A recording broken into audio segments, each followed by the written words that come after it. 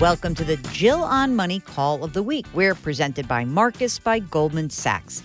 So if you've got a financial question, it's burning, it's keeping you up at night, or maybe not that bad, but you just want a second opinion or a third opinion or a fourth opinion, give us a holler. You can email us. The email address, askjill@jillonmoney.com.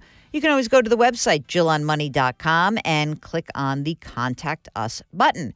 So today we are talking to Avi. Hello, Avi. How are you? What can we do for you?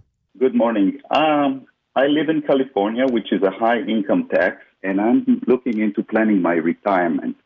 And one of the options that I'm looking at is a tax-free option, which is called LIRP, or Life Insurance Retirement Plan. Right.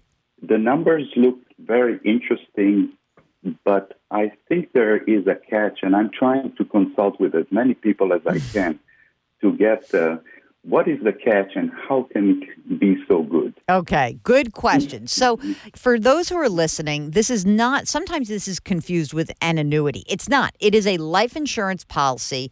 It's usually thought of as a way to supplement your retirement savings. So first, Avi, are you maximizing your retirement plan contributions right now? Yes. Okay, great. So that's always your number one thing. Okay, so here's the deal. You've got a life insurance policy, and what you basically are trying to do is you overfund it, meaning that you put more money in than what is recommended just to keep the policy in force. And then anything beyond that amount, about that, like that annual premium, it goes into the policy and into the cash value that is accumulating. Now, here's the situation. When you put money into a life insurance policy, it does accumulate on a tax-deferred basis. And obviously, any money that you put in there, no one can really get to. When you want to know how much you can put in, there is something very critical about this called a modified endowment contract, okay? And you have to make sure you comply with these rules. So this is the deal. So here we go. What happens? When you put the money in, you've got a bunch of cash that accumulates. And then what you can do is that you pull the money out, usually as a loan. There's no big, huge problem, generally speaking, because that's not taxed. So I'm sure that somebody's selling this to you as, okay, it's tax-free. That is true as long as you don't let the policy lapse. Now, here's the thing. The problem is with any of these policies that the fees are incredibly high, okay?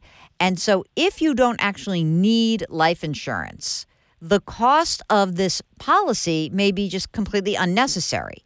I know that you are in a high tax state. What is your tax bracket right now? 13 for the state and 39 for the federal. 37. So you're in the highest tax bracket, right?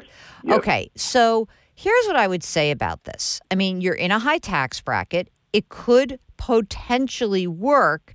What I would probably do in your situation is look at your retirement planning right now and tell me, generally speaking, are you on target to reach your retirement goals as you look at your situation today? In other words, do you have? Yes, you are. Okay. So then this is simply a way to have some tax benefit. But ideally, you would also have some money that's already been taxed at your beck and call, kind of. So do you have non-retirement assets that are adequate right now? Like how much do you have saved for retirement and what's in non-retirement? I would say that I have a third of my assets are in retirement accounts and 2/3 are outside of that. In addition to that, I have my home and other. Yeah, I mean, look, I guess that it could work. I don't know if I would really get involved with the fees and all of the tax-sheltered part of this if you already are on track to reach your retirement goals and there's no real problem. Because one of the other problem is that, of course, that, the money that you put in here, it's not easy to get out until a certain amount of time goes by.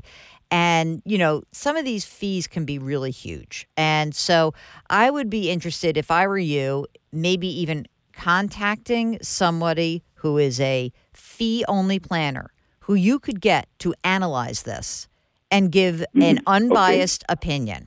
Because, I mean, if it's structured properly and it doesn't get classified as a modified endowment contract, that's like this is sort of a weird rule in the insurance world. As long as that happens, it should work, meaning that it should do what the agent is trying to sell you that it will do.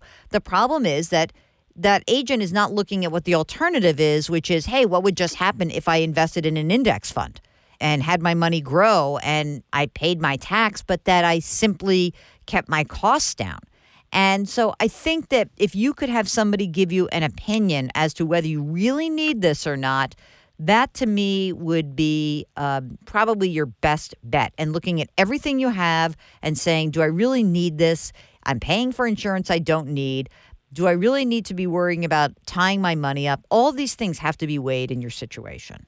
Thank you very much. This is what I needed because I ran the numbers. I got the initial offer, and it looks like you're getting free money, but I know that it's not free. No, it's not. And whenever it looks a little bit too good to be true, it usually is. And don't forget that usually these are policies that are invested in a variable universal life policy, and you usually have surrender charges for the first 7 to 10 years on those policies. So once you put that money in, it is not coming out too quickly.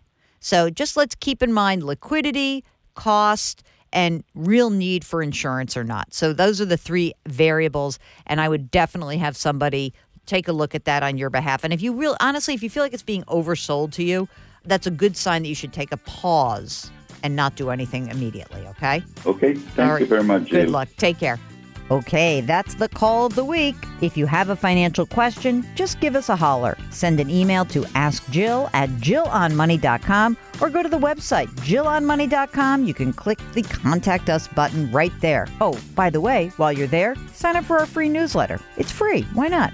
We drop new episodes of Jill on Money every Tuesday and Thursday, and you can download the show anywhere that you get your podcasts. Apple, Google Play, radio.com, Stitcher, wherever.